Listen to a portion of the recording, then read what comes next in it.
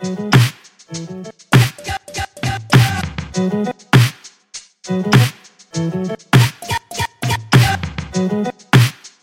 everyone. This is American Girls, the podcast, the show where we're reliving the American Girls series book by book. I'm Mary. I'm Allison. On our episode today, we are so excited to bring you a conversation with writer Aubrey Andrus. I don't know if you can sense the excitement in my voice. I just have to pause for a moment and let 10-year-old Mary just scream. But Aubrey was an associate editor at American Girl magazine, which, apart from the historic books, was my favorite thing American Girl produced. So we are so excited to bring you a conversation with Aubrey and not waste any time in getting there and hear about her experience, both growing up loving American Girl and then working for the magazine. And stay tuned for the second half of our episode. We're going to be playing a new game where we offer advice in response to real letters to the help column of the American Girl magazine, if you know, you know, and from historic advice columns in newspapers. So stay tuned. Yeah, so we often ask people, if we could do an episode on anything, what would you want to be covered? And we actually asked that just pretty recently. And someone said, you have to talk more about the magazine. And we are so lucky to have a real American Girl turned American woman turned professional, multi-award-winning children's book author, Aubrey, here with us today. Thank you so much for having me. I'm so excited. Welcome, Aubrey. We're so excited to have you. This is the thrill of a lifetime. I want to get into your own kind of American Girl story because I think something that you'd shared with me previously was that something that sort of set you apart at American Girl magazine and American Girl, generally speaking, was you were one of the first employees to have grown up with the brand. Yes, I was definitely a super fan before I was an employee. Yeah. And I'm sure that was, a big asset to you being at the magazine. So I kind of want to just start there. I'll just say I'm so thrilled to have you because other than the historical books, the magazine is by far my favorite thing American Girl produced. So, this is a big deal to me, and it's really great to get to talk about this with you. So if you could take us back in time, can you remember your first introduction to American Girl? Yeah, I started with the dolls. So I grew up in the Midwest, like in the Chicago suburbs, and American Girl was founded in Middleton, Wisconsin, which wasn't too far away. And so I don't know if that helped me get an early pulse on AG, but I was in it to win it from the beginning, age 5. And so I had a Kirsten doll. That was kind of my first entry. But I do also remember the very first issue of American Girl magazine and being just totally obsessed. And because, first and foremost, I'm totally here as an American Girl magazine super fan, longtime reader. And my first job just happened to be at American Girl magazine because I was that diehard.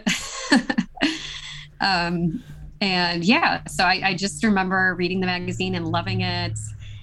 And there was one point where I was really into those summer blowouts, the summer issue, you're out of school and gives you 50 ways to stay cool this summer or something like that. And I remember I probably read the magazine longer than you were supposed to. It's for 8 to 12-year-olds, but I was started, at age 7 and kept reading probably till age 14. And I saw that one of these features was repurposed from 4 years ago. That was my first moment where I was oh, these are humans who write this stuff, and maybe they were too busy to come up with something new. And why didn't they ask me? I would have come up with 50 ways to stay cool this summer. And so that was kind of I feel the first little gem of me being I could work there one day. I love that. Can I go back and ask, did you pick Kirsten? No, I was 5, and I think my mom picked her because my grandpa was Swedish, and so yeah, I should ask my mom why she picked that one. But yeah, that's just kind of the first doll that was given to me, and I was very I because she was my first, I definitely have a special spot for her because I remember my mom reading her first book to me so vividly when I was 5. And that scene when Marta dies, it was life-changing, and it was the way that the time that I I learned that books could make you like feel things and like really take you on a journey. And so I feel like that, that also like kind of got me hooked on reading. And so she'll always have a special spot for me. I'm wondering if, speaking of reading, can you recall kind of like the other magazine offerings that American Girl was sort of like competing against or contributing to before we get into like your path to American Girl magazine? Like, did you read anything else for kids, like highlights? Or, I mean, Allison and I read Nickelodeon and Entertainment Weekly. Not a kids magazine, but... Yeah. Yeah, I read like People, my mom's People magazines. No, I was totally into kids magazines. Loved Nickelodeon magazine, like super into that. And I think like Disney Adventures was another big one I would get. And oh wow, I forgot about that. It. I got one that was Catholic, and I remember we used to do Catholic celebrity profiles, and their crush profile was Carson Daly, and I'll never forget that. And it was like, girls, he once thought about being a priest. Like, think about it. Oh my God. And he paints one fingernail black, so he's dangerous, but he's also religious. Like, I don't really know what I was supposed to take from that, but I have a very clear memory of that. Oh my gosh, this is hilarious. Yeah, but American Girl was my favorite by far. So I feel like I have to confess that I did not read the American Girl magazine. I was into a lot of other stuff, but I was a very avid reader of Entertainment Weekly for like decades. And I used to love, on the last page, they would have these like snarky profiles. And Joel Osteen wrote them for a while, the pop culture critic. And when I first got an email address, one of the first things I did was write him a note when his column ended. And he wrote me back and said, "Thanks for reading, ... and noticing," which I still feel like in my soul is so dark. And I wish I could tell him now, like, I'm sorry for writing to you when I was like 12, because I would not do that now. Oh man. I get that though, because like you're kind of writing into a void. You don't really know, if anyone's reading. You don't think anyone's going to write back to your email either. And I was like, oh my gosh, she actually wrote back. Okay, I need to, change this. But that is what was great about American Girl magazine, though, is because we would get so many letters from readers. And so that was like so reassuring. And they were just so sweet. And yeah, it was wonderful. Yeah, it's kind of amazing how many products, so like kind of looking through the archives of print materials, how many American Girl library books have passages written by girls, have responses written by girls. There's an advice book called What Would You Do? And the replies are based on girls' replies. What was it like to kind of like have your first day at work and go from being a reader of something that you love to actually being on the other side of those letters or those emails by the time you were working there? Yeah, it was actually letters because of child privacy, like child online privacy laws, like they couldn't really email us. So we were getting handwritten letters, and it was weirdly like comforting because I was one of those girls, so it was like it didn't feel weird. Like I was just like, oh my gosh, this is exactly who I was, and it was cool to see how much the other editors like cared so much about these girls. And so it was like just very like heartwarming to like know that I always felt like that's part of the reason why I loved the magazine is like I felt like they really cared about girls, and really I like understood us. And once I started working there, it was like that was 100% the truth. and yeah, it was there was like 2 women on staff whose literal like full-time jobs was to read the mail, like we just got so many letters. And that's what made me really sad when the magazine like shuttered very quietly in early 2019. And no one on the internet really talked about it. And even though like there was these kind of agey nostalgia, like articles growing on the, like going viral.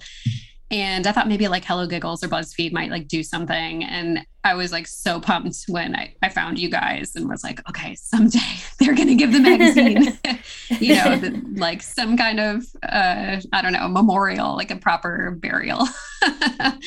And but yeah, part of the reason I'm so sad that the magazine shut down was because that was like the only direct connection that I feel like the company had with girls, like because of these online privacy laws, you can't really like email, kids. And so I do feel like that was such a sad like loss for the company because it really was the only way to get that. Like, I mean, it was so unique. And those letters would get routed to other departments and like all around the company. And like, I mean, it was just like this direct line of communication that I think is probably what makes American Girl stand out from other brands, you know, for girls. Because they really had a pulse on like what girls were thinking about and caring about and needing, you know? Yeah. I mean, isn't that also how you got your job in part, was that you brought with you to your interview a special letter that you had actually sent to American Girl? Yeah. So, I kind of fell into the job because I was a journalism major and like was still looking for a job as like graduation approached. And the journalism school like sent out a weekly email with some like internship and like job updates. And they had a listing for a PR internship, like a paid PR internship at American Girl. And I almost like lost my mind because it had never dawned on me that I was going to the University of Wisconsin-Madison and Middleton was literally right next door. Like in 4 years, that had never occurred to me that like American Girl had been 20 minutes away. And so I like freaked out and applied, and then in the interview, I brought this letter that it was like a whole thing, like a whole package. Me and my sister, I think when I was like 12 and she was like 6, we like made this little like catalog with all of our ideas for like the Girl of Today dolls and like a camping set and like just all these sketches and we sent it to them and they wrote back and sent it back to us to keep. And then I brought that in. And I think that was like, became clear that I was very much a longtime fan of American Girl and was like one of the first. There was like one other girl I knew that was young enough to have actually played with the dolls and was working there. So yeah, it was probably very unusual at the time, but I'm sure they see that much more frequently now.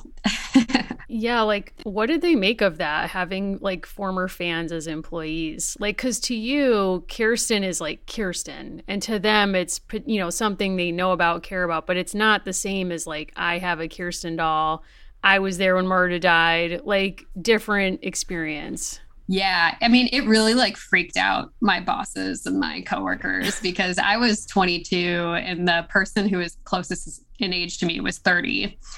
And then, you know, went up from there. And so I was just like the total baby on staff. And they would like talk about repurposing a party from the past. Like, oh, you know, we really should bring back that bowling party. Like it was so cool. And what if we like, you know, revamped it for like Girls Today and like did a new photo shoot.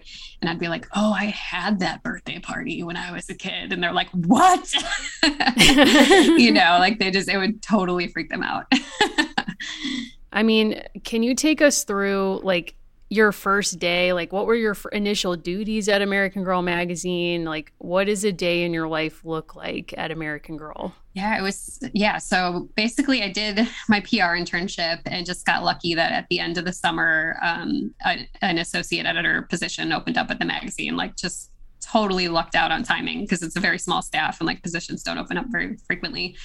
And I was able to get an interview and my PR boss talked me up. And then I showed up on the first day and was just like so pumped. And it's funny because like their offices are definitely like much more like corporate America than you would think, you know, but I was still like so wide eyed like, this is amazing. And pretty much on the first day, I got to like really meet everyone and learn what everyone did. And I met my coworker, Jessica, and she was the lifestyle editor. So I was the associate editor doing a lot of taking care of a lot of the reader submitted content and like features. Like if we ever did one of those, like send in your artwork and we'll pick, you know, some winners. I was like helping to pick those winners and that kind of thing. And but I learned right away on day one that Jessica was the lifestyle editor and that she got to do all the crafts and the parties and the games and go to all these photo shoots. And I was like, wait, what? Like that is the job I want, you know? So I immediately had my eye on that job. And within a year, she had left to become a product developer. And because she's like an amazing designer and writer.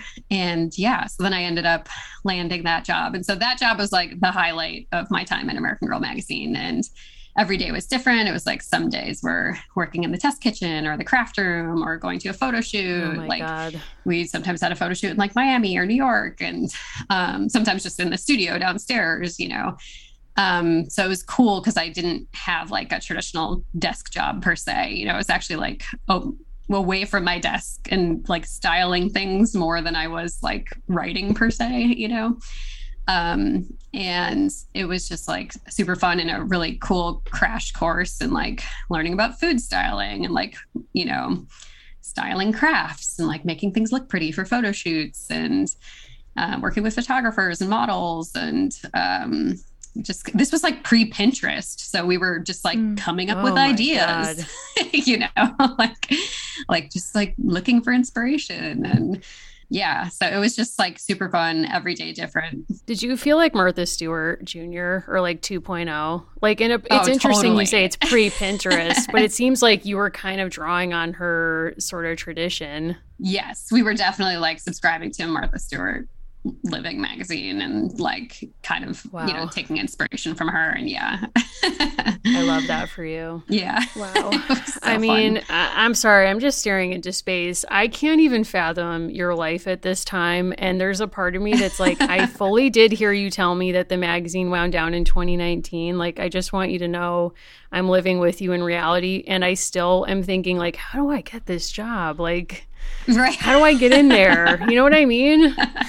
Like, totally. I know that's crazy. I mean, it's not though. It was like the best job ever. And yeah, I only left because my boyfriend at the time, who's now my husband, decided to get his MBA and was doing that in a different state. And I wanted this was around like 2009, and I wanted some more digital experience and like social media and email marketing, that kind of thing, which was good for me at the time. But yeah, that was by far my best job. Nothing has been cooler than that.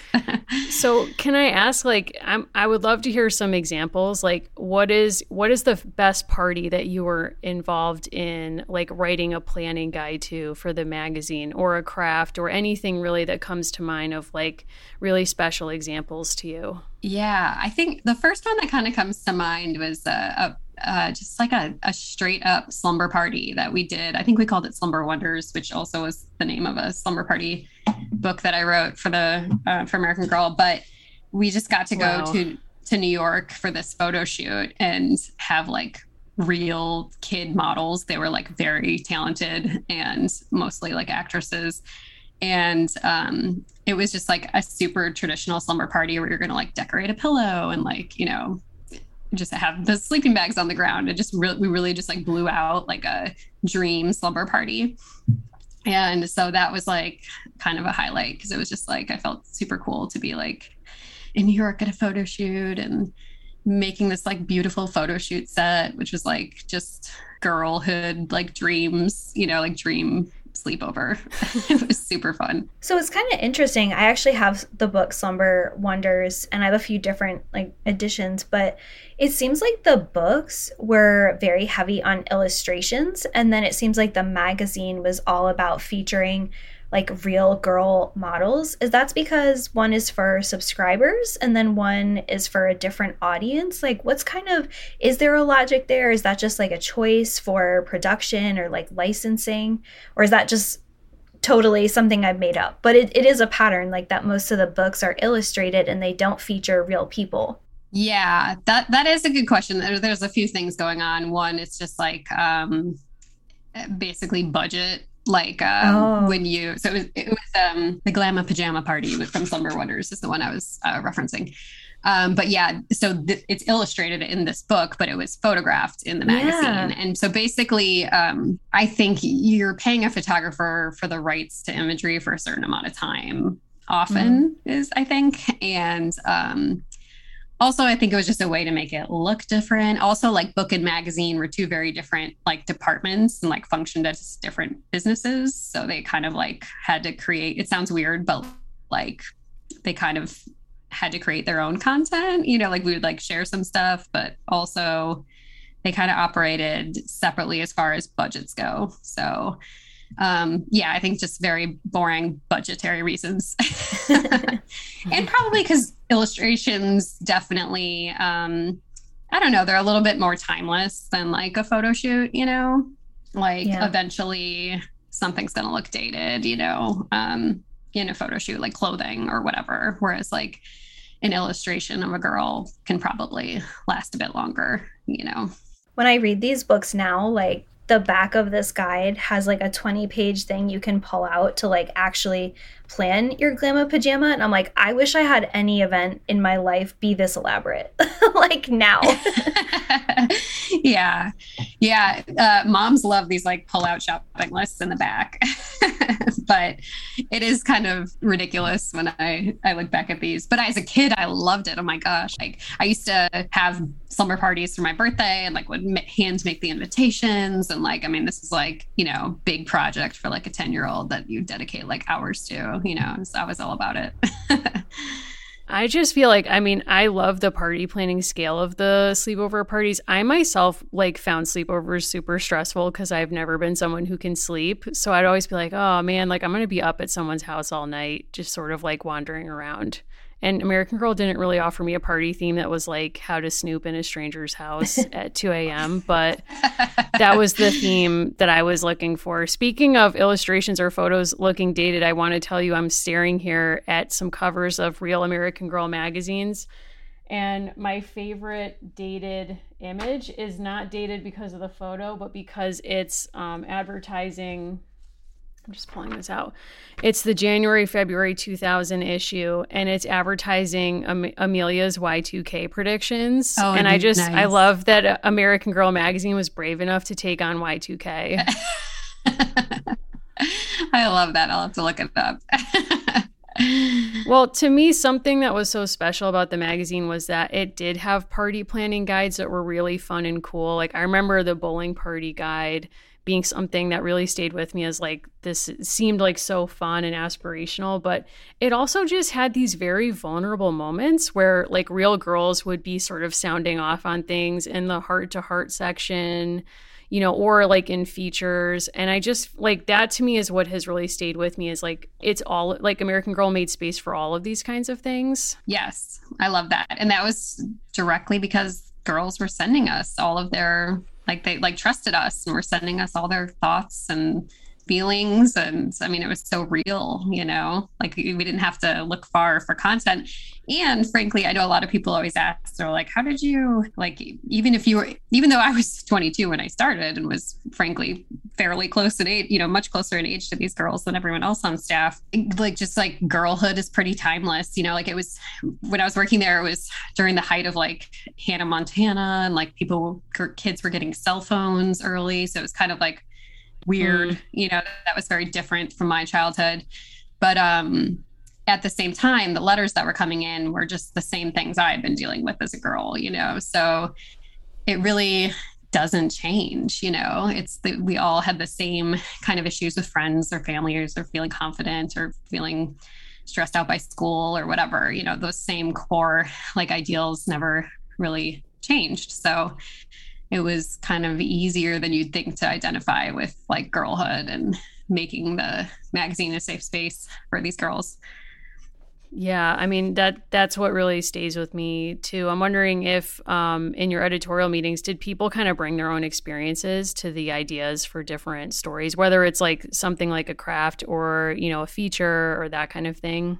Yeah, we basically had like something I really, really learned how to do there was brainstorming. It was like a big part of the job. And we would have like once a month, we would have these brainstorm days where we went into the creative room, which was like a fancy conference room that was, you know, little less stark than the other ones. And we would like get all these snacks from Trader Joe's and just like brainstorm like crazy. And because we were a bi-monthly magazine, you know, like every other month, like we could just fill out an entire year in like one conversation, you know, like we always had a backlog of ideas. So yeah, people would definitely bring ideas based off letters from girls or ideas based off their childhood or, you know, we just, it wasn't hard to come up with ideas. Like I said, we were just like kind of in the zone and had so much inspiration from the girls themselves. And yeah, it was never, or like if people had kids, you know, who were around that age group, they would definitely be inspired by something that was going on in their lives. But yeah, it was not hard to find kind of, I feel like the magazine could have lasted forever. Like there's just always something to talk about when, childhood is very complicated, and growing up as a girl in particular, is very nuanced. So there's always something to talk about. Do you feel like a girl who maybe would have written a letter, 10 or 15 years ago is now asking those kinds of questions on social media instead? Like, do you think that's kind of where some of those conversations have migrated to, for better or for worse? Yeah, probably. Or maybe more like it's kind of like what we probably do as adults too, where you just kind of like post something on your Instagram story or something, and maybe it's like a call for help, like some recommendations, but sometimes you're just complaining to the world, or like a tweet, So yeah, it probably is like less personal than it used to be, like less one-on-one advice and more like just kind of complaining to the world and seeing if anyone's listening. But yeah, I'm not positive. Or maybe, text chains. I don't know. I wonder if there's a part of it that's like, if you made a comment or you put a question out there on social media now, part of what you could get access to in a different way than the magazine was like seeing other responses on that thread of people like directly responding to you, or like, so it's sort of like the sidebar conversations that I guess you could be more directly involved in on social media. Whereas with the magazine, it's like, I might read someone's question and help and relate to it, but I have no way of saying to that person, like, wow, your question really resonated with me, or like, I agree, or whatever. It's more just like, it's all mediated through the magazine in a sense. Yeah, that is true. There's probably a lot more opportunity. I mean, one great thing the internet has done is, let like-minded people find each other and comfort each other, and just celebrate certain hobbies and interests, just like this podcast. And so that is true, that there could actually maybe be better side conversations, and that is the benefit of digital as opposed to print. I think what's also so different about the advice that they gave girls is that so much of it is about figuring out what makes sense for you. Like reading historic advice columns to prepare for talking to you today, so much of the advice is so, like, going back over the past 100 years, it's so declarative, right? And there's a lot of kind of judgment. It's like, well, this is what you should do. And American Girl, I think, deployed multiple choice really well to help people in thinking about how to make different kinds of decisions, as opposed to just providing like one direct answer, right? Knowing that millions of readers actually need different ways to come up with their own answers. I totally agree. Yeah, it was my editor who responded to those help questions, like took a lot of time and was so thoughtful with those responses. And it was, like, that's like what was great about the magazine. It was like, you're taking these girls seriously and like giving them some real advice, not just like, listen to your mom, and, or like, right. Like you said, like, well, this is the way it is, it's like kind of, yeah, giving them confidence to be themselves and to make their own choices. And yeah, like you said, just do what's best for them. Yeah. I mean, I'm also struck by just like how overtly empowering the magazine was of girls, just generally speaking. Not to return us to the Y2K issue of the magazine, but its featured article is called 100 Great Things About Being a Girl. And I just want to let you both know that reading this 100 list, I feel extremely old. It's some of the things that they celebrate about being a girl. Like one of them is Skechers, ? One of them, number 9, is, Madam President, the chances of you running for office someday and winning are better than ever. This is from January 2000. Moment of silence. Oh, boy. Yeah. But, I mean, a lot of these are about embracing things that make girls feel insecure. Like they talk about braces, and one of them is braces are beautiful. And, there's all these things about sort of embracing the things that might make you uncomfortable or self-conscious. And I think that that's such a valuable thing. Yeah, I think that's why I liked it so much. It just felt like such a safe space. And I was the oldest child, and my sister was 6 years younger than me. I didn't have an older sibling, to like, I don't know, introduce me to like the idea of boys and makeup and that kind of thing. And so I feel like American Girl magazine and American Girl in general was one of the few places where it was like just kind of okay to like be yourself and be a kid and not worry about like, yeah, if you look at like teen magazines, I mean, I look at Cosmo magazine that I would read like in high school. And I'm like, what was I doing reading this? Like actually, seriously, why were we reading that? Like, it's just not anything we were doing in our lives, anything we should be caring about, I feel like there was such a huge shift in my life from middle school to high school, where it did become, in high school, it's just all about like fitting in and making other people happy, and you really can lose who you are as a person. And so American Girl throughout elementary and middle school, I feel like helped me hang on to that, and like just kind of be happy with who I was and not feel forced to grow up. Hey everyone, it's Mary here to talk to you again about one of our favorite sponsors, HelloFresh. With HelloFresh, you get farm fresh, pre-portioned ingredients and seasonal recipes delivered right to your doorstep. Skip trips to the grocery store and count on HelloFresh to make home cooking easy, fun, and affordable. That's why it's America's #1 meal kit. Now, real talk, I don't like grocery shopping at all, and HelloFresh tells me that using their service is 72% cheaper than dining at a restaurant and even cheaper than grocery shopping. I'm going to presume they're talking about me because every time I do go to the grocery store, I walk away with, many things I don't actually need. It's more of a want. I'm talking about Polar Seltzer, various things that listeners know that I love. And recently I've been watching that HBO show about Julia Child, and it's led me to believe in a fantasy that I too could be a home chef, not unlike Julia Child. And listen, when you reach for the stars, you don't always get there, and that's my story, but I've been really enjoying a lot of the things from HelloFresh that are of the Mediterranean variety. I don't know if Julia would approve of that, but I certainly do. And, I once did read that Julia Child loved Burger King. I'm not sure if that's true, but I do want to just take that a step further and say, were she alive today? I do believe she would like HelloFresh. Like maybe, I don't know. It's really stressful to have to cook for someone and impress them. So were I to have her to my house for dinner, maybe I'm pulling out garden spinach ricotta ravioli. I don't know. I got to think about that. But all to say, I've really enjoyed making these, and I make these at home with my wife, and we really just have fun like trying to put it together and follow the recipes and, kind of catch up on our day as we do it. And I'm sure that's something that you can all relate to as well. So if this sounds good to you, go to HelloFresh.com/AmericanGirls16 and use code AmericanGirls16 for up to 16 free meals and 3 free gifts. Let me know if you're out there, if you think that Julia Child would be down with this. I don't know. I want answers. But once again, if you want to give this a go for yourself, go to HelloFresh.com/AmericanGirls16 and use code AmericanGirls16 for up to 16 free meals and 3 free gifts. So I don't know if by way of pivot, we can invite you to play a new game with us. I would love to.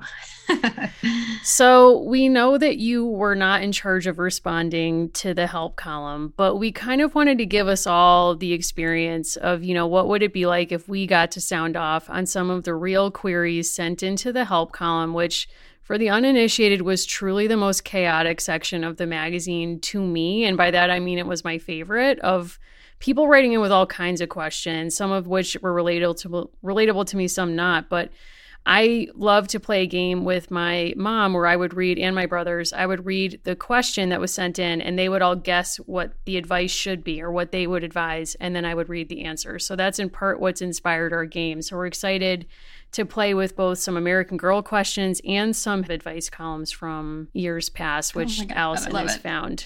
So we're excited. Maybe we'll do like every other, like we'll start with American Girl and then we'll do a few from the past. Okay, sounds great. So if you want, I can start with American Girl magazine, and so the way the game will work is I will read the question that was sent in by a reader. In this case, it's from 2000. And then I would love your advice. What would you tell this person? And then I'll read the answer, and we can all see how we feel about that. So this first question comes from the January-February 2000 issue, and it reads, "Help, I've lost my friend's CD. It was in my room. I never touched it, but now it's gone." And it's signed Still Looking. Of course, all of the questions have great sign-offs. What do you imagine? Like, what advice would you have for this person? Yeah, Allison, do you want to go first, or do you want me to? I'll give it a go. I'm going to say you got to burn a new one. You have to find the computer that's most likely to crash anyway. and get on LimeWire, or I used Kazaa. So my brother had already riddled our family computer that we shared with viruses. So Kazaa like clearly wasn't hurting anyone any more than she had already been hurt.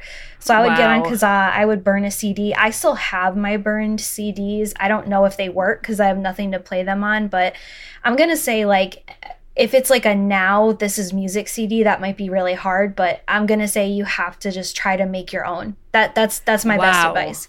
Oh, wow. You're never finding it. Not in my room. So basically, like, you're inviting this person to start a life of crime to solve this problem. Okay. Yes.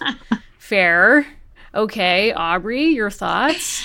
I love it. I would say that even though you're feeling worried about it, you're going to have to come clean sometime soon. Tell her that it's missing. You're going to keep looking. And if you don't find it by X date, that you'll buy her a new one, unfortunately.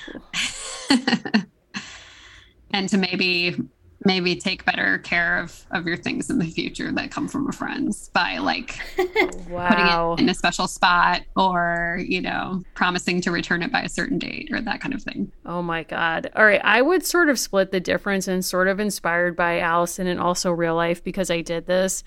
I lost somebody's CD and then I later found it. And the issue wasn't that I lost it because I did find it, but I found it and it had been scratched quite a bit, which if you think back to those times was like a real life issue. I found some sketchy spray at a dollar store which claimed it would smooth out the scratches. I applied it. It did not work, but I basically was like, here's a chemical I bought for you. And I've applied it. And like, if this doesn't work, like we kind of have to hold science accountable at this stage of the game. And it didn't really work out for me, but I'm just throwing that out there as a solution you shouldn't try. But here's what American Girl advised. Tell your friend right away. Don't wait for her to ask for her CD back and she'll be really mad at you when you tell her you lost it. Replace the CD with your own money or promise to replace it as soon as you can. Your friend will probably forgive you, though she might not want to lend you things again. And here's a tip for next time. Think twice about borrowing something if you can't afford to replace it. Wow. Oof, that's rough. They kind of came down hard on this person, I feel like. Yeah. That is a tough lesson to learn. But, Aubrey, I feel like you were closest in a sense. Sorry, Allison. I guess the magazine couldn't officially suggest burning a CD, although that does seem like a reasonable solution. Should we go to a historic example?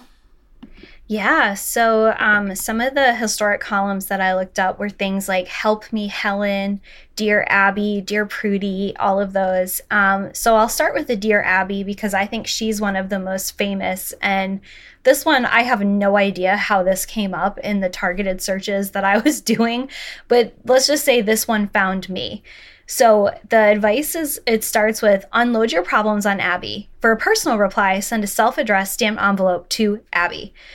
This is the letter that she got from someone called Foreman. Dear Abby, my coworker goes for every goofy fad he hears about. His latest is phrenology, which is having the bumps on his head read by a nut who calls himself a phrenologist. I told him he is throwing his money away. He pays $5 a reading and goes once a week. But he tells me he has found out a lot about the past and future through these bumps. Is there anything to this, or am I behind the times? And this came out in 1962. Wow. What was this person's name? So they tended to use pseudonyms. So he is just listed as Foreman. So he's the foreman on the job. And he's talking about his coworker. Got it. So what do we say to Foreman? I can tell you what Abby says, which surprised me. But what do you think, Aubrey? I'd tell Foreman to back off. It's not your money. And it's not your problem. And if someone else wants to pursue some kind of passion, let it be. Don't let it roll off your back, not your business. Tell them you don't, ask if they won't talk to you about this if it annoys you that much, but otherwise smile and nod and move on with your life. Interesting. Your advice is always so mature and well thought, whereas mine is like going nuclear at every turn. Like for me, with this person, I agree with you. I think you have to let the freak flag fly at a certain point if everyone is a consenting adult and it's their own money. I would also ask them for like lottery tips or stock tips just to kind of like do my own study. Like, is there something to this? what's going on here? Yeah, so Abby unfortunately doesn't advise that. I feel like a guy who has $5 extra a week for these kinds of readings, I would be like, hey, can we maybe get in on a pyramid scheme together? Mm-hmm. That's not what she advises. She says, Dear Foreman, the bumps on your coworker's head could be caused by the rocks inside. You are not behind the times. Your coworker is. Wish him a speedy recovery. And I pulled this one in part because I was actually shocked, and I shouldn't be, but looking back at these old articles, clearly this is partially for entertainment, right? Like, I've been a reader of Dear Prudie for years and years, like, you know, or I follow like threads on Reddit that do similar things. They don't help people. Like, as a contrast to American Girl, most of the replies are very cheeky, or they're very sort of like over the top. Obviously different people were Dear Abby over time, but unlike American Girl, which I think takes every problem seriously as it should, like, this was not a helpful reply. So yeah, I agree. Pretty judgmental. Yikes. Okay, so I would like to take us back to American Girl magazine, and now we're going to jump to March, April, also of 2000. This is for all the pet lovers out there. My family and I went to a pet store. I got to pet a little kitten. It loved me, ! And I loved it. But it cost $65. I told my parents I'd take care of it. They said maybe, but I didn't believe them. Can you help me find a way to get that kitten? Signed, Kitten Lover. Allison, your thoughts? I think if you're not really fully prepared to take on like the financial duties associated with a pet, like, there's nothing but the best for my cat Raymond. Like, it's just not your time. That's what I'll say. Wow. Okay. Got it. So I would have to have a hard line with that if I was going to give this person advice. Like, whenever I see pets being given as like holiday gifts, it's like, it's not a good idea. Or say Molly receiving puppies. Yeah. No surprise puppies. Yeah. Ooh, never forget. Aubrey, what do you think? I agree on both accounts. Definitely, that was something in the magazine that we like strongly enforced, was like making sure it was some kind of puppy as a Christmas present was never shown, because we would sometimes have pets on the cover, and so they were not going to be on the like November, December cover, or like not with a bow on the head in a box, you know, kind of thing. But yeah, I would say that this is going to have to be a family decision, and you could start saving up. You just show that you're responsible by starting to save up and maybe taking on some other chores and gaining your parents' trust. But this is a huge commitment. This is a conversation I'm dreading having with my daughter someday in the future, because I'm definitely allergic to pets. Oh, really? Yeah, so it's never happening. I would also say maybe, and I know this is hard for little kids, you know, like kids under the age of like 16 or something, but you could try to volunteer at you know, some kind of animal shelter, or even offer to pet sit like a neighbor's, you know, animal, and as a little test run, and see if it's that's a very good idea. You and your family. Wow, that's a really good idea. It's interesting neither of you said catnapping. And I note that because, you know, when I was 13 or so, my mom, in a move of like gender equality, made my older brother and I both take the babysitting course. And we took it at this health club with this woman who was truly unhinged, to use one of Alice and I's favorite words. And all the course was about how she kidnapped cats off the street using laundry baskets in her van. And she owned like 10 cats. That's all I remember about. I'm a certified babysitter. That's all I can really talk to you about babysitting. But yeah, okay, I'm glad that that's not part of the conversation. Okay, just you know, checking myself here. So here's what the magazine had to say to Kitten Lover. The way to get a kitten is by working, not whining. Show your parents you've got what it takes to be a great pet owner. Do the work you already have without being reminded. Think about earning more money for pet expenses. So, Allison, they're kind of getting at your point. Keep up the good work for a few weeks, then ask again. No whining, remember? If you do go back to the store and that kitten's gone, consider getting one from a humane society. Good luck. I'm not sure about that. I'm not sure about this advice. Yeah, a couple of weeks is probably not long enough to gain your parents' trust. And yeah. Okay, so our next column comes from the Brooklyn Daily Eagle. And this is from 1924. And this was kind of, from what I can see, a short-lived series where a writer under the name Dottie Dahl wrote wrote back to people, presumably dolls, writing into the children's section of the newspaper. So I think this has to be fictional, unless this is also a magical article. But I think our readers, like, they actually really need an answer to this question. Dear Dottie, I am a beautiful doll with long yellow hair, which at one time was very curly. One day I attended an afternoon lawn party with other dolls, and afterward nobody came to bring us back to Sandpile Village. We wandered around in the garden, lost all night, and a rainstorm came. My hair became perfectly straight, and it has never been curly since. What shall I do? Signed, Anxious Reader. Wow. I was anxious just listening to that. I think you have straight hair now, and it is what it is. Embrace the new look. There's no going back.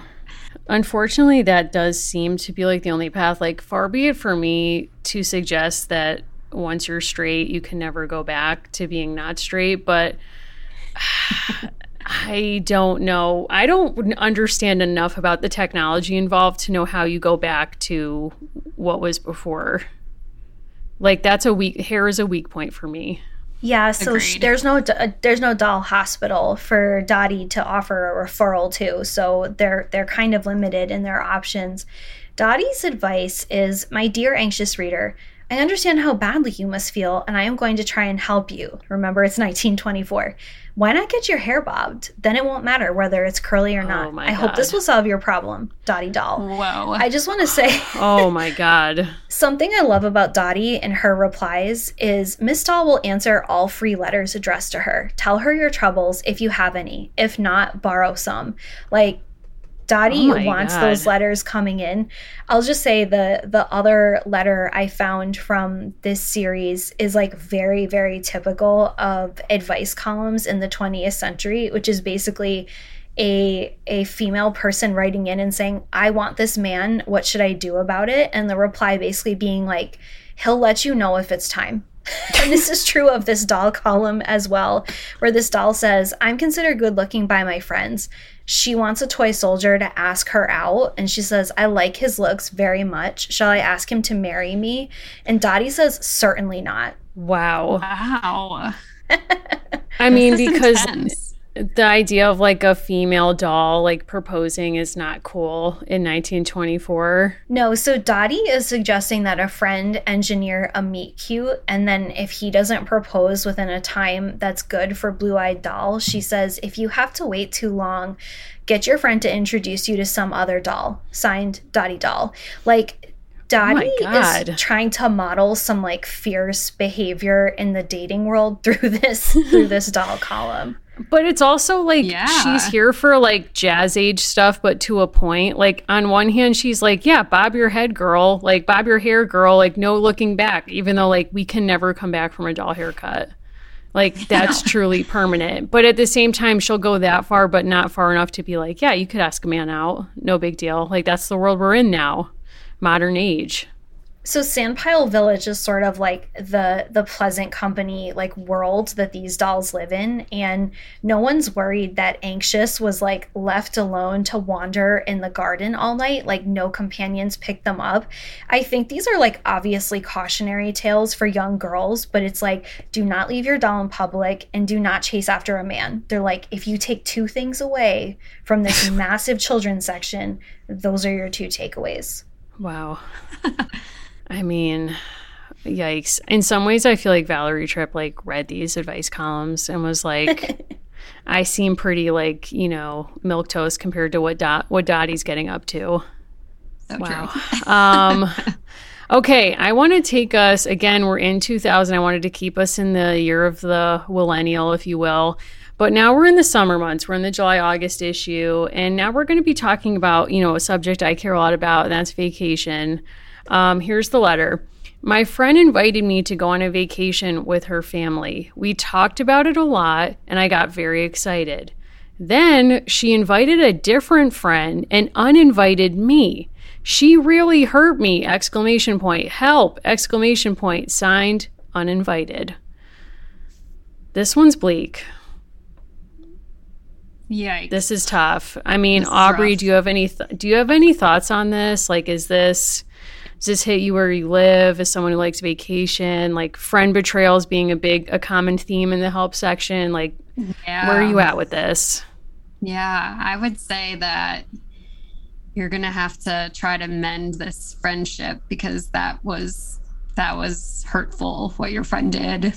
And maybe you can approach them and tell them, like, that really hurt my feelings, and see kind of what they say. But maybe it's time to take a little break from that friend and find some happiness with some other friends and remember that feeling and not make anyone else feel that way.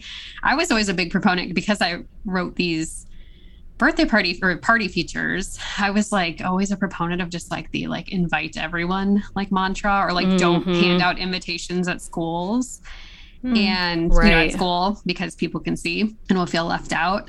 And I think that's kind of not as cool or kosher of advice to give these days, because they, how they're teaching kids these days, you don't have to share if you don't want to, and it's kind of you don't have to invite everyone if you don't want to. So that is an interesting topic of being uninvited or feeling left out, that I think has maybe the thoughts on that have changed over the years. But I would say approach your friends and I'm sorry you went through that, and maybe consider whether or not this is a good friend.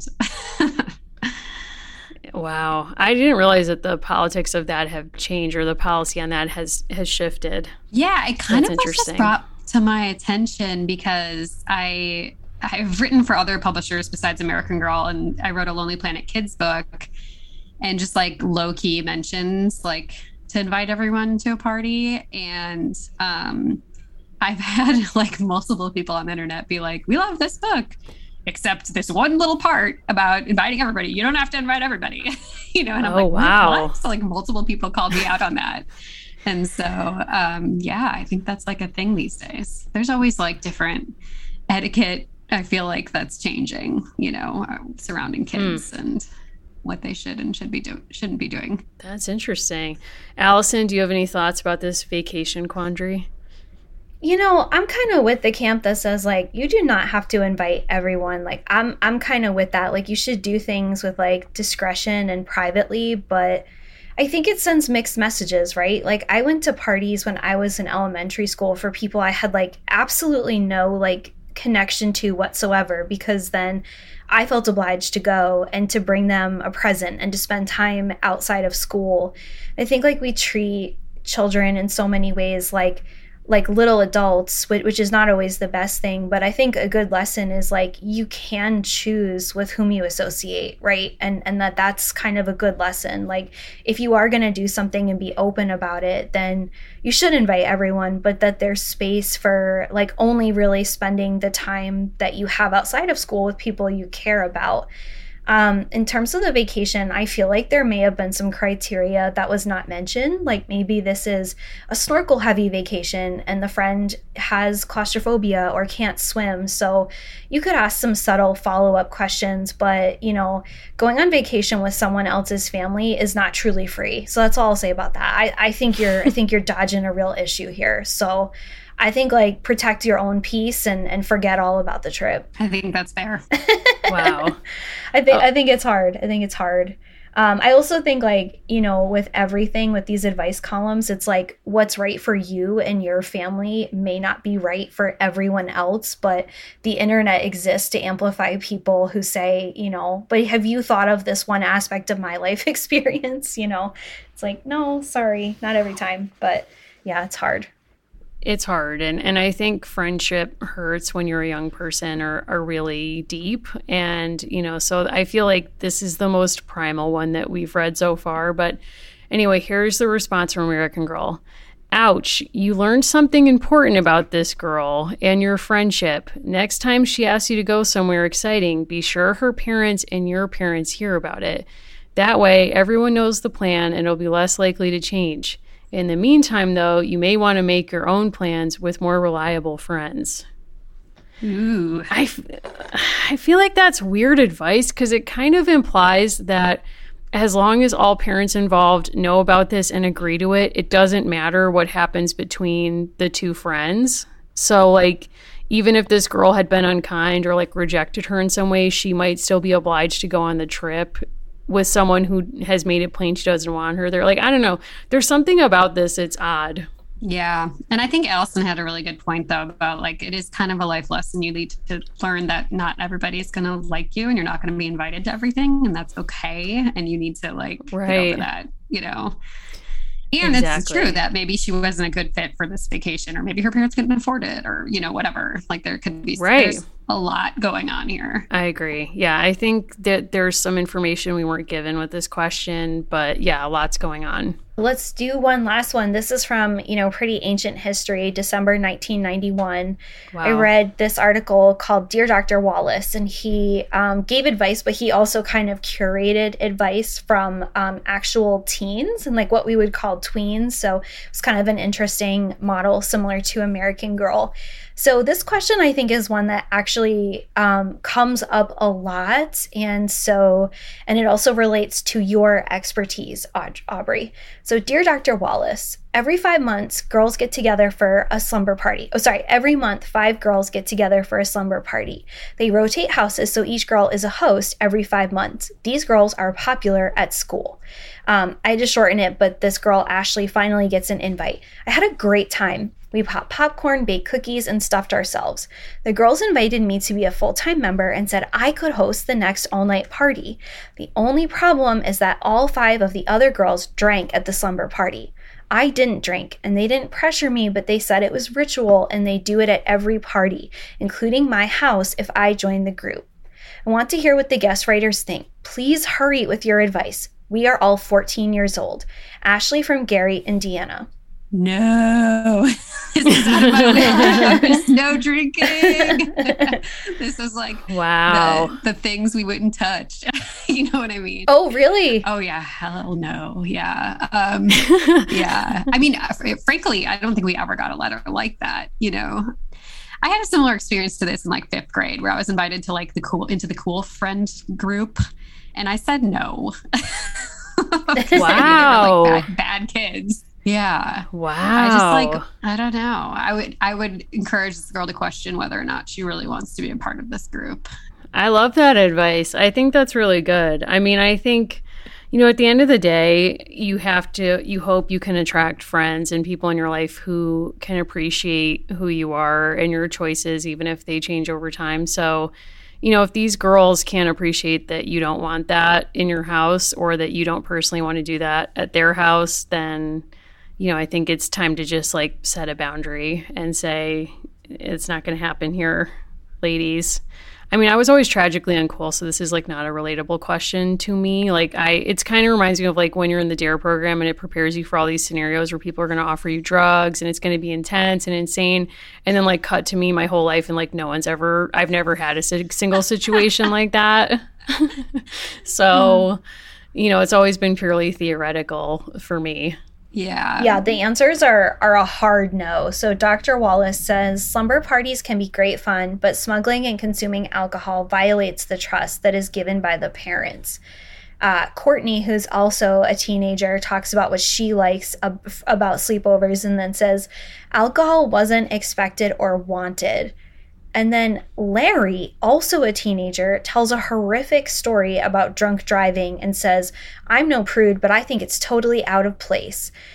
And to this I say, I think this entire article was fabricated. Like the way that all of these were written in kind of a similar voice and the level of writing for supposed Ashley from Gary, Indiana, I don't think this was real. I kind of have a sense like this was sort of like a manufactured thing to present a kind of object lesson in the form of fake Ashley. Like I think Dr. W Like, he was trying to get himself aligned with Oprah, and he was like, what if I come up with these scenarios and then also write the answers myself? Oh my God, you're so right. It would be so much easier. I can promise you we never did that. No. But I could totally but Dr. see W, someone doing that. Wow. I could see it. Yeah, I could see that. Oh my God. But it's like subtle, like a freight train. They just like lean too far into it. Yeah. Wow. That also was the height of like Dare, though. So what Yes. was with that?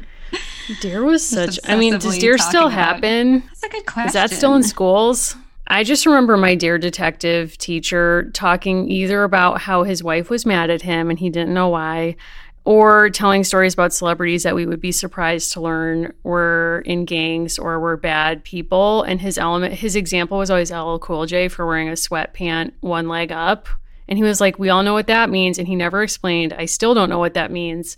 But it's like LL Cool J's on like shows my parents watch. So it's just like bizarre to think about now. Very strange. Well, I think this first foray into advice has taught me a lot about like the fact that I still am not an expert on most things related to life things, but I do have fun listening or like reading through some of these old, help questions and hearing some of the historical advice questions. So, listeners out there, if you like this game, please let us know and we'll do more of it. But Aubrey, thank you for being the first person to play it with us. Oh my gosh, it was so fun. I love the historical edition. That was great. They were very funny. Yeah, I'll be thinking about that. But Aubrey, I'd love to hear about kind of how your career has pivoted to still kind of be in relationship with American Girl, or at least the subject matter that American Girl cares about. And I'd love to hear about, we would love to hear about some of the books that you've, had coming out in recent years and maybe your most recent work that people can check out. Yeah. If you're looking for some American Girl magazine-esque content, for the 8 to 12-year-old girls in your life, I published a new book series called the Look Up series, and it features real diverse women in STEM careers. I interviewed a toy engineer and a theme park designer and an ice cream scientist. And it kind of it spurred the idea. I got the idea for many reasons, but one of the most simple kind of gems of the idea was sort of I learned so much American history from American Girl. And I just remember being in 6th grade and taking, I think that's when we took American history for the first time. And I just knew everything. And I thought it was so insane that my classmates were hearing about Victory Gardens and slavery for the first time as a 12-year-old. And meanwhile, I had already devoured every American, what if American Girl had taught me engineering, or something, or taught me science, I was so, I feel like there was just I would have loved that, and I always wanted to be a theme park engineer as a kid, but couldn't find any content for me. And just with all the women leaving the workplace during the pandemic, everything kind of snowballed, and I launched this book series. So yeah, if you're looking for some nice, diverse role models for girls, working women, and they're just really fun biographies. And they also feature some activity content and some further reading and a little workbook feature in the back. And I'm just super proud of the series and excited to get it in the hands of girls. So if you want to teach an 8-year-old how to low-key take down the patriarchy, this would be a good series to look into. Yeah. My background's in journalism. And so being able to meet other cool women who are doing awesome things has just been super exciting. And I would have just loved to have these role models as a kid, because I think part of the reason why I became a writer was I really looked up to Judy Blume and Valerie Tripp, frankly. They were kind of both I could see their pictures in the books, and they were, Judy Blume in particular, I was she has brown hair and she likes dancing, and she, I had these things I could connect on her level with. And I, grew up to become an author. And I don't think that was a super coincidence. I think if I had, so the first book features my friend Amanda, actually, who's a mechanical engineer at a toy company.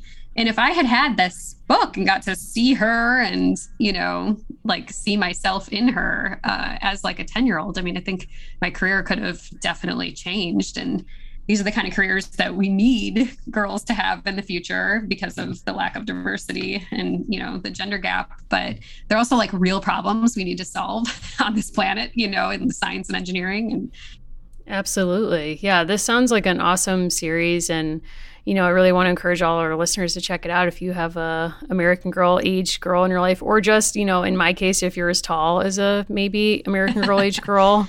I really look forward to checking these out. And I love this idea that, you know, what would it mean if we approached girls with the same kind of content that, you know, pushed history for girls back in our era from American Girl. I mean, American Girl sort of expanded, I guess, in some ways to non-history topics like the girl who wants to be an astronaut and whatever. But yeah, I think this is a much more focused way. And, you know, I love that you wanted to be an amusement park engineer or designer when you were growing up. That's so cool. Yeah, I was like obsessed with Disney Imagineering, and it was just a thing. I was also obsessed with American Girl, but yeah, it's like one, you know, I ended up getting a job at one of those places and not at the other. And I live in LA now. I moved here like 6 years ago, and Disney Imagineering is like 30 minutes away from me, not even, you know. So it just kind of like I started being like, wow, in another life, like I could have like been working there. Like I'm here now, you know, like, but I am severely underqualified to go work for them, you know.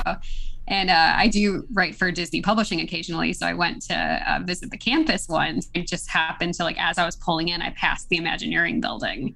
And I was like, it was like this total shocker of a moment where I was like, whoa, there it is. Like, that's the building that was in my books, like back in the day, you know. But these were like adult nonfiction books, you know, they weren't helpful to me as a child, you know. But yeah, and then just that combined with having a daughter, and like, even, you know, she's only 3.5, but we've already experienced so much it's just incredible how much the like gender biases get thrown on her, you know. And just even things like, you know, I want to buy her some Lego Duplos, but all of this, they have all these like Lego and Friends kits that are like not even, it's like a little doll, you know, scene, which is really cute, but like there's no like building of anything, you know. And I'm just like, how is this so hard to like get my kid some Legos so she can build something? You know, like why is everything that's targeted towards girls just about like playing with the dolls and not like building something? And so, I mean, yeah, that was a lot of it too. And I got obsessed with like finding a female dentist and a female pediatrician for her, even though she was like, you know, 1 month old, you know. I was like, she needs these female role models in her life. And yeah, I mean, yeah, I always had a male doctor and a male dentist. And like, even to this day, it's hard for me to find a female dentist, you know, like, or just, I don't know, I get really obsessed with things like that, where I want her to have these like, you know, strong women role models in kind of like desirable careers, you know, like that will pay well and make a difference and be fulfilling for her, you know. It's a little way to help 8 to 12-year-olds find that, at least feel confident in themselves, and like feel that there's a space for them in science and technology and engineering and mathematics. And yeah, it's, you know, it's still, the statistics are crazy when you look at them. There's like 13% of engineers are women. I mean, that's like the hardest hit industry, I feel like, where it's like, wow, there needs a lot of change needs to happen there. Yeah, totally. I mean, well, hopefully your book series will help kind of bridge that gap a bit, we hope. Yeah, that's the plan. As a final question, I mean, are you going to share your Kirsten doll with your daughter? Oh, great question. I actually have an Aubrey doll. When I left American Girl, they made a doll that looks like me. That's kind of like a secret gift you get when you leave. And so that's the one that I currently have like in my closet hiding from her because I don't want her to see it yet.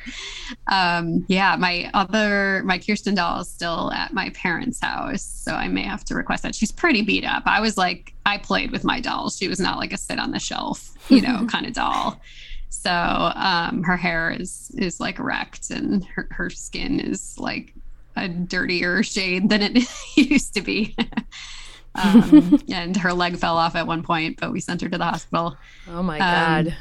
Yeah. But yeah, I bought my daughter a Bitty Baby, and that was like a very kind of like emotional day where I got to go to the American Girl store and pick her out. And, you know, that was a nice like full circle moment for me. Well, I don't want to take up too much of your time, and I so appreciate you sharing so much of your experience with us. And if folks want to find you online and kind of ask questions about your series or any of the other work that you do, where's the best place to reach you? Yeah. So if you're interested in the new book series I'm working on, you can go to the lookupseries.com. So just THELOOKUP series.com. And if you want to find me, I have a website and an Instagram. It's all under my first name, last name.